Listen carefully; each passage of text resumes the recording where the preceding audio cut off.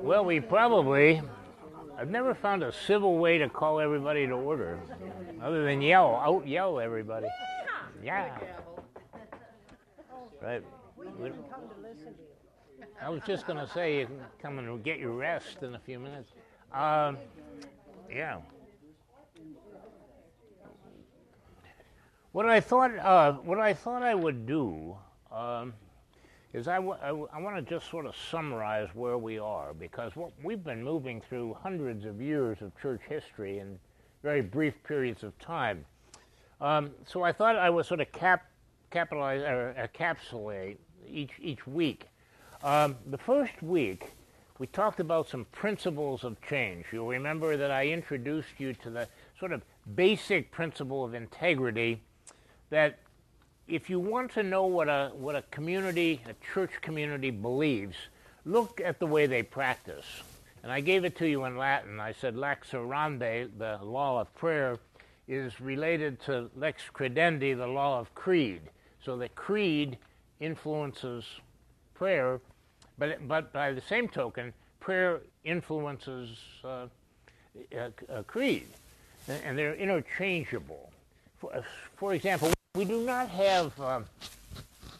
have church bulletins, as I think I said last week, from these periods of time, but we do have some records of how the church practiced. So from the way the church practiced, we can infer something about the way the church believed. And if you look here, if you look at our church, you can see that our worship practice has changed over probably your lifetime. I'll give you the best example of that. I'm guessing that when some of you who have been here a while, when you were young, communion was celebrated, maybe once, twice a year, maybe, something like that? Yeah, but now every week. Now something caused that change. And so if you look at the change, then you have to sort of back up and infer, okay, what was going on? What new discoveries were going on that caused that to happen, that change to happen? Okay? So that's what we looked at first, and at the very first, I outlined what I called some principles of change. I said, if we look at economic conditions, if we look at technological conditions, anthropological, what's happening among people, sociological changes, political changes, all of those have an influence on what the church and the way the church practices. For example, as we talked about the conversion of Constantine in 311 AD had a dramatic effect on the church. That was probably the second critical great change in the church. The first, if we go clear back to the book of Acts, you remember there was a controversy among the early church. Whether the question was, if you're going to join the church, if you're going to become Christian, do you first have to become Jewish? And then moving through Judaism, then become a part of the Christian community. That was the first great controversy. That would make certain sense to people back then. It probably doesn't make much sense to people now. But you have to remember, where did the majority, not only the majority, I suppose, almost totally, the people who composed the first century church come from? Well, they were all Jews. And Jesus was seen as a rabbi.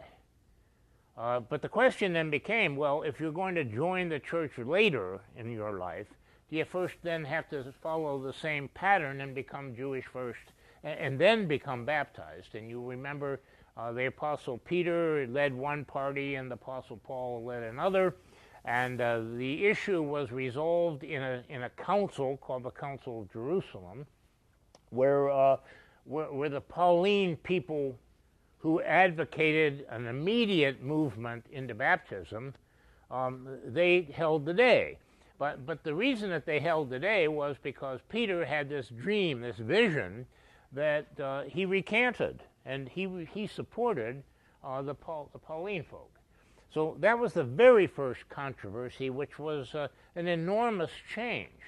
Now, the second major change, of course, I talked about last time, or 2 weeks ago, was the conversion of Constantine in 311 A.D. Before Constantine was converted to Christianity, mainly through his mother, by the way, the church was an outlawed community.